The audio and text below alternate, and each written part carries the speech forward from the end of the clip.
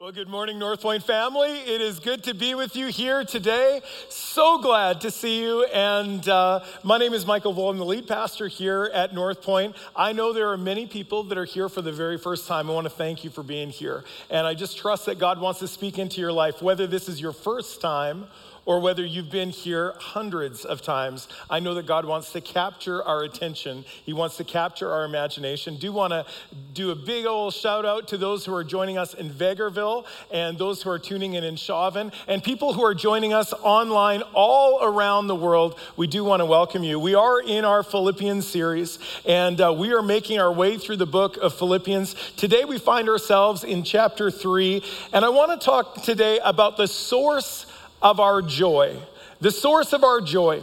Now, what do you take pride in? I want you to think about something. What is it that you take pride in, or what is it that you derive tremendous joy from doing? All of us have something that we just love doing. We take tremendous pride or pleasure in doing that. What is it for you?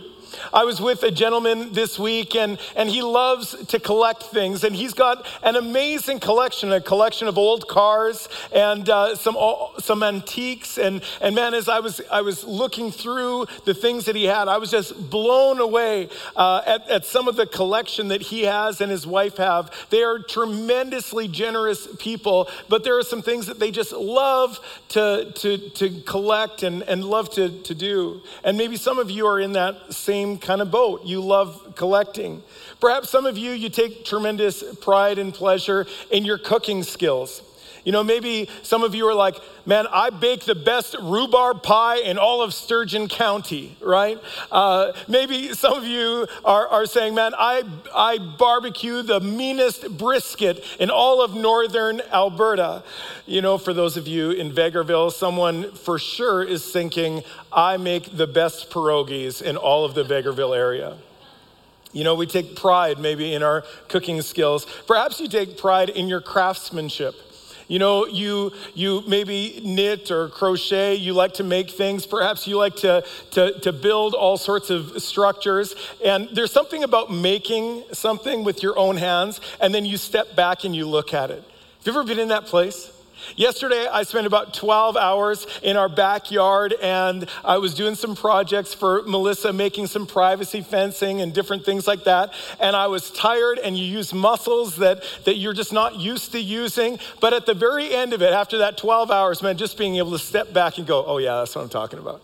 In fact, even this morning, I walked out on my deck with a coffee, and I was like, oh yeah, I like that. It just feels good. Maybe you're someone who really takes pride in their parenting.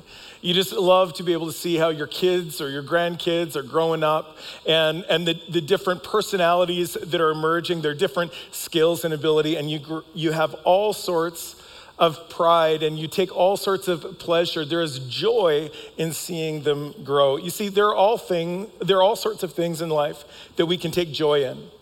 All sorts of things that we can say, man, you know what? I get a tremendous amount of joy from that. But friends, I need you to understand that every one of those things that I've just mentioned, they are fleeting. And every one of those things has a shelf life. And today, we're going to see where our joy needs to be humbly rooted in order to grow and flourish for the long term.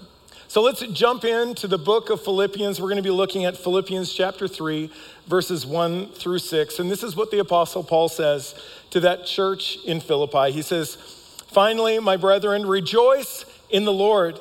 To write the same things again is no trouble to me, and it's a safeguard to you.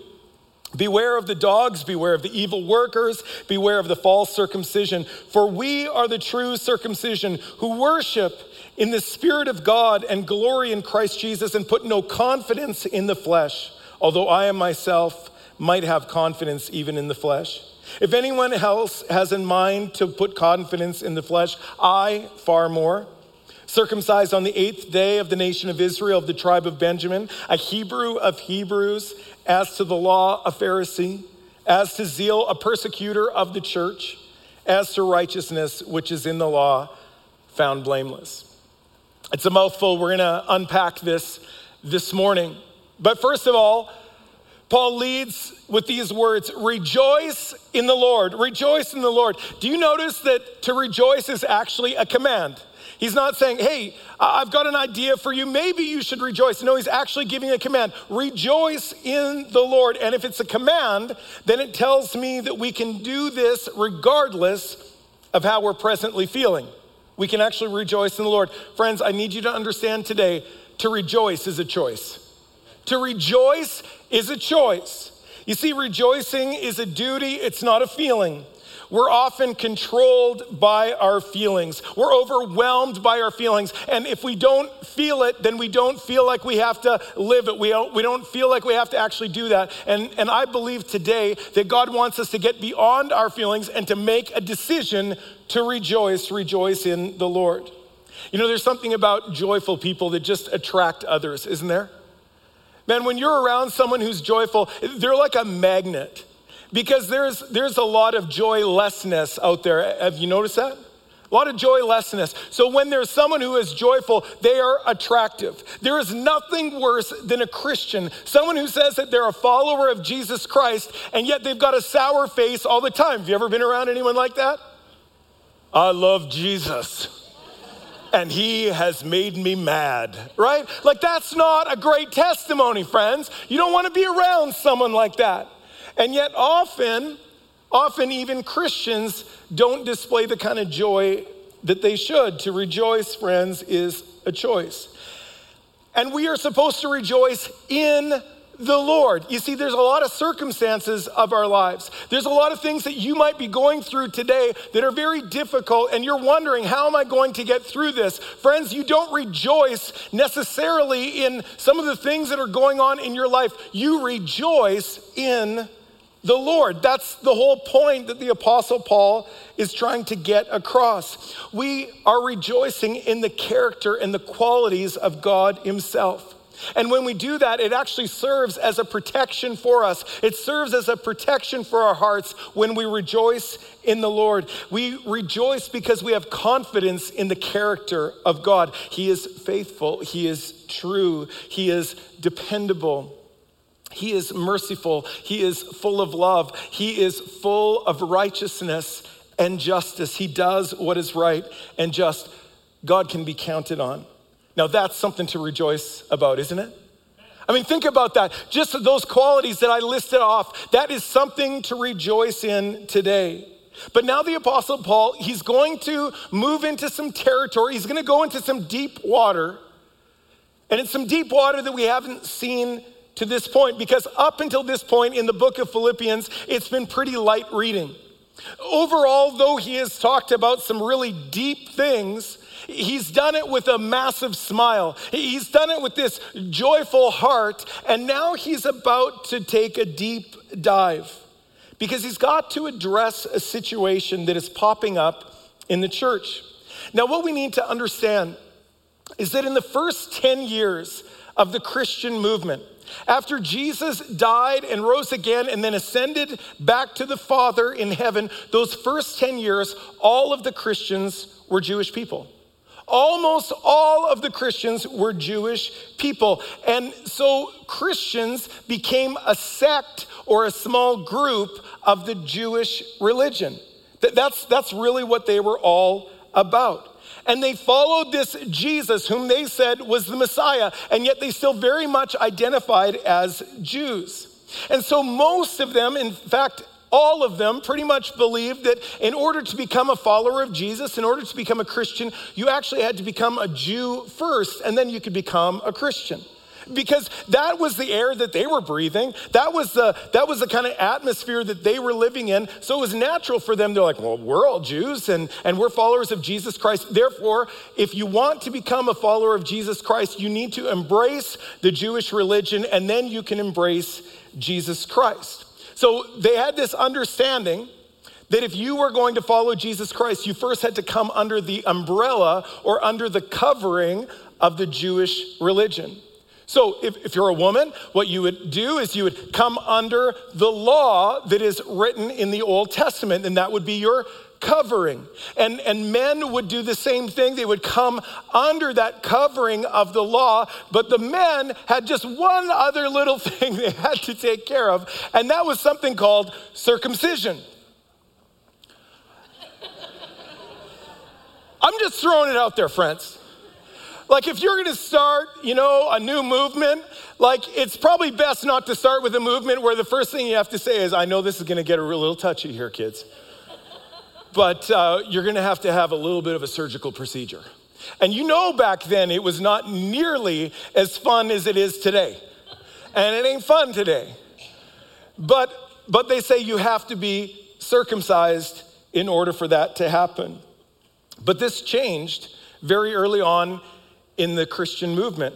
In fact, we read in the book of Acts, chapter 15, and I would encourage you to read this maybe later on this afternoon or sometime this week, that there was a council in Jerusalem of all the leadership of this new Christian group. And they began to debate, and they decided upon the future of the Christian movement. They realized this, that Gentiles were saved by grace, as were all people, including Jews.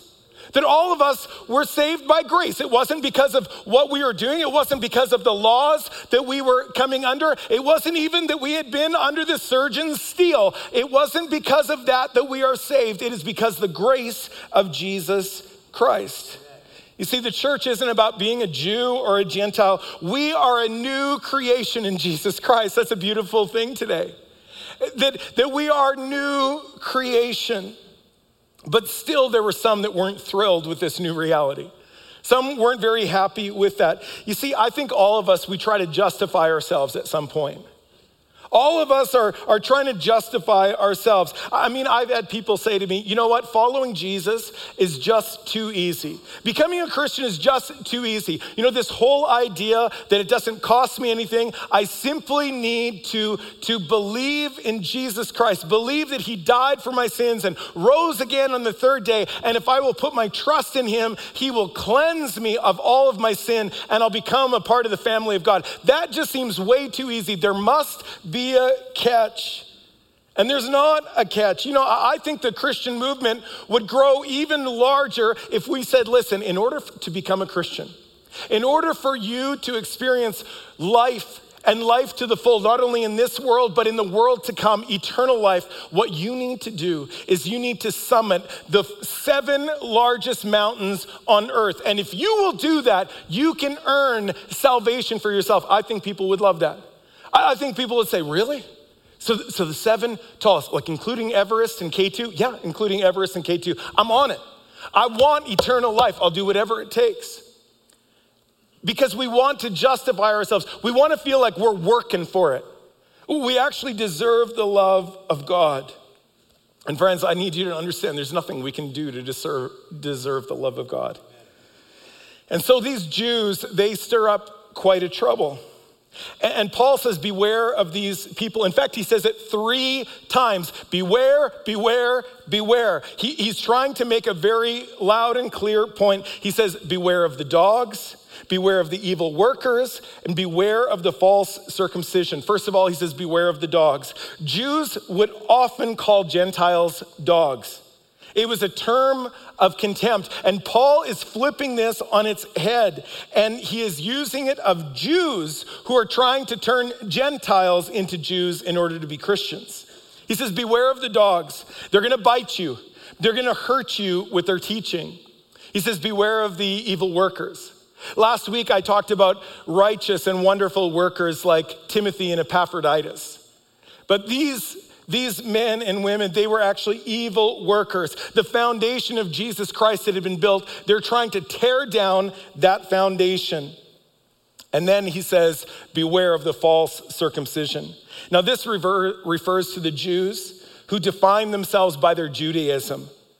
Some translation call them the mutilation. And it's a play on terms because of the circumcision that they demanded. And these false teachers, they are undoing what Christ has already done. They think that they're taking up a noble cause by telling people to observe all sorts of religious laws.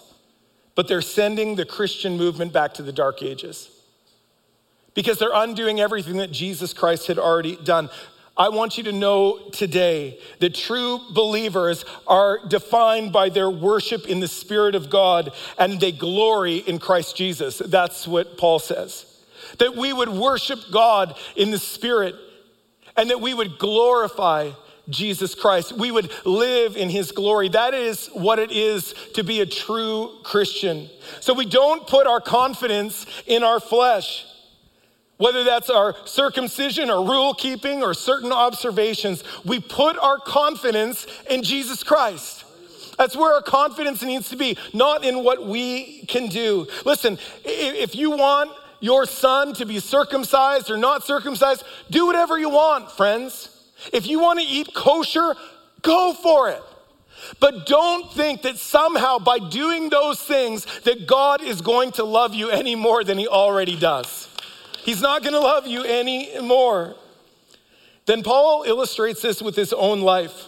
You see, these Jews are stirring up trouble. They're like, listen, if you want to be a Christian, look at me, right? Look at how holy and righteous I am. Look at us. Look what we're doing. And Paul says, no, I'm going to give you a little illustration. Why don't you look at me? Commentator David Guzik says this: confidence in the flesh is what we often refer to as legalism. You might have heard that term, that we can be legalistic. Now, I need you to be very clear, and I want to be very clear with you today. Obeying God and doing what he asks us to do is not legalism. There are many things in the Bible that God asks us to do, and when we obey them, that's not being legalistic. But judging our relationship with Jesus based on your performance, based on how well you're doing that particular week, that is legalism. And it'll hurt you, it'll break you. Legalism says, man, God is mostly unhappy with me, so I need to do everything I can do to make him happy. And some of you are living that out all the time. And that's why you don't have any joy in your life, because you're just always trying to earn the approval of God. I want you to know today, he already approves of you. He already loves you. He sent Jesus for you. God's opinion of us is based on a relationship with God through faith. Ephesians chapter 2, verses 8 and 9, the Apostle Paul says this: for it is by grace you have been saved through faith. And this is not from yourselves, it is the gift of God, not by works, so that no one can boast. And this is where Paul goes off. Paul goes, you want to boast? You want to boast at how close you are with God? I'm going to boast now. Now listen to me. Here's my resume, and it's better than all of yours. He says, I was circumcised on the 8th day. I'm from the nation of Israel. I'm from the tribe of Benjamin. Now, we all know that that was just birthright. Like, he was just born into that. There was nothing you can do about that. But he's saying, hey, you think you're all that in a bag of chips? I'm just telling you that even before I was born, man, I was called into this. Like, I am the upper echelon. But then he goes on and he says, I'm a Hebrew of Hebrews. There were essentially two kinds of Jews. There were the Hebraic Jews. These were the more traditional Jews. Man, they were the Jews of the book, okay? They were very traditional in their teaching, in their thought, in their life. And they spoke Hebrew and Aramaic. But then there was the other kind of Jews, and they were called the Hellenistic Jews. And these were the modern Jews. And what they did is they took on Greek or Hellenistic culture. They basically said, man, we don't want really anything to do with the old. We want the new. And there was a real clash between these two groups of Jews. Man, the Hebraics were like, those Hellenists, they are terrible. They don't follow God. They don't follow his ways. And the Hellenists were like, man, those Hebraics, they are absolutely out of touch with reality. And the Apostle Paul says, man, you know what I was? I was a Hebraic Jew. Man, I was no sellout. I wasn't like those Hellenists. I truly followed God. And then he says, I was a Pharisee. These religious leaders had a high view of Scripture. Man, they were the rock stars of the religious elite. In fact, at any point, as we look back in history, we see that there was probably never more than 6,000 people that were a part of the Pharisees. And Paul says, I was one of them. I was one of them. And then he says, I was zealous.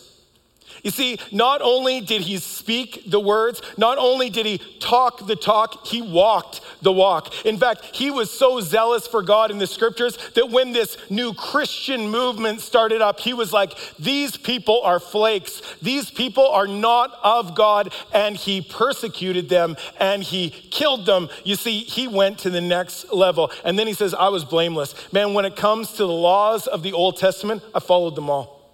Totally blameless. I mean, talk about a resume.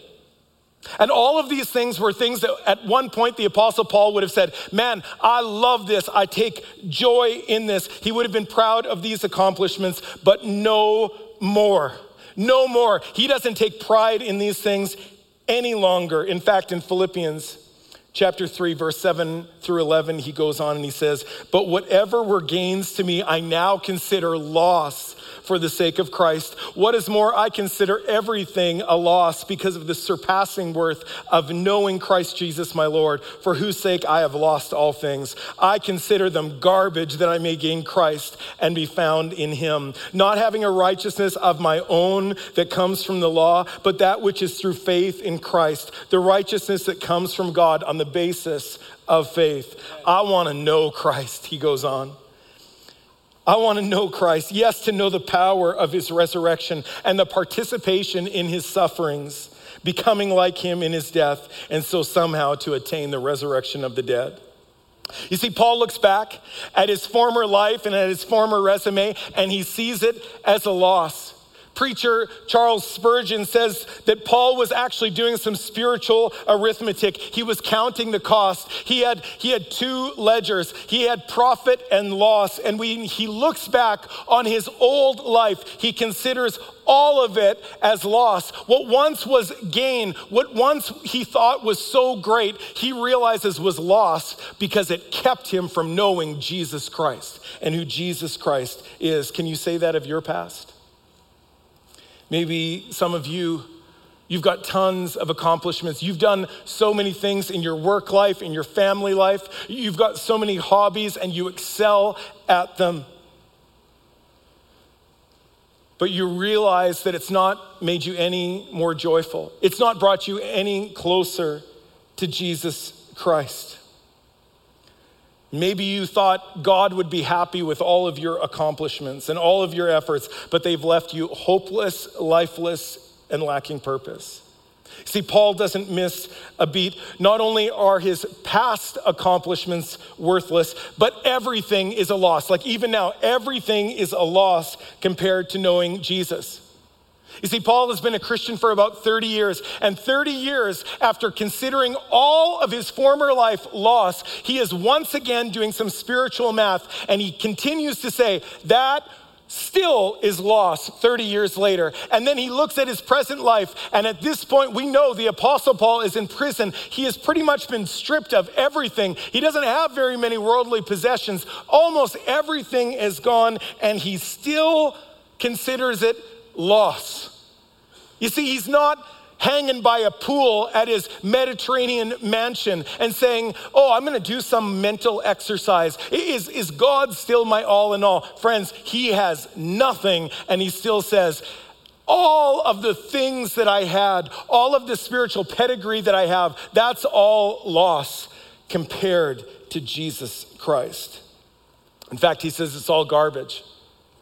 Now, listen, that word garbage, I need you to understand, that's just us English people being all bashful, all right? Because that word actually means excrement or dung. It carries a very, very strong slang and colloquialism. And he doesn't just say, oh yeah, it's just trash. It's just not something that I want. He says it is dung, it is excrement, all those things that I thought were once so amazing. Now listen, you don't put your excrement or your dung, you don't put it on a platter and show it to your friends. Unless you're maybe a junior high boy, you don't brag, all right? You don't brag about your excrement or your dung. What you do is you flush it down the drain. There's nothing to brag about there. But if you keep on bragging about your past and all the amazing things that you've done for God, the Apostle Paul would say that is garbage. You're not making yourself more appealing to God. He already loves you. In fact, back in Isaiah Chapter 64, verse 6, it says, and all of our righteous acts are like filthy rags.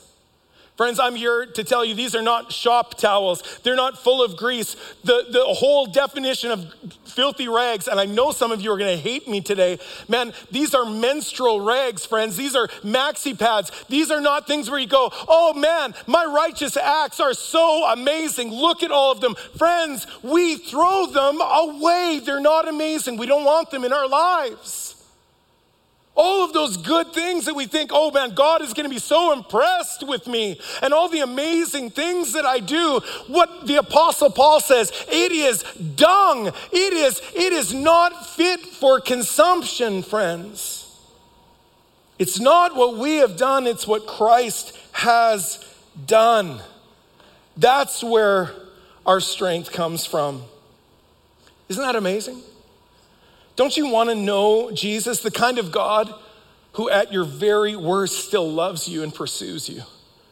Some of you are just always trying to say, God, aren't I worth it? God, I haven't sworn for 2 days. Aren't you so happy with me? Aren't you so proud of me? And I just want you to know that while we were still sinners, Christ died for us. Amen. Does he want you to become more like him? Absolutely. Does he want you to sin less and to pursue him more? Absolutely. But friends, I'm just here to tell you, you can't measure up to God. You'll never measure up to God. You just need to get to know him. And that's what Paul says, that we would know him. The goal of the Christian life is to know Jesus. Man, when you meet someone and you begin to recognize them and you begin to go a little deeper in that relationship, that's when you can say you know them. Man, there's so many people that are at North Pointe, and sometimes I'll be at the grocery store and someone will say, Pastor Mike, it's so great to see you. And I'm just dying inside because I'm like, I recognize you, but I don't know you. And now because we're not at church, like now I'm out of context and it's very embarrassing for me. But if I spend time with them, if I have a meal with them, if we actually take time together, I get to know them. Friends, there are different degrees of knowing God. And some of us are at the, hey bud stage, and we high five and we don't know him. Oh, that we would go deeper and get to know God. Man, he's not hiding out from us, friends. He wants to be known. And Paul says, I want to know him. And not only does he want to know him, he wants to know the power of Jesus' resurrection. Friends, not only did Jesus die in our place for our sins, but he rose from the grave. The tomb is empty. He's not there. He is alive. That's the power of the gospel. Man, the resurrection is not just historical fact. It is historical fact, but it is so much more. It plays out in our lives. Jesus wants to resurrect you today. He wants to bring you back to life. And his power can resurrect your relationships. He can resurrect your body. He can resurrect your priorities, your hopes, and your dreams. And he can make you come alive where all of a sudden your hopes and your dreams become conformed to him and they become his hopes and his dreams. Oh man, that there would be a resurrection in this place today. And then Paul says, not only do I want to know that, but I also want to know Jesus' sufferings. I want to suffer with Jesus. Man, this is where a lot of preachers, they stop preaching. They're like, that does not preach very well.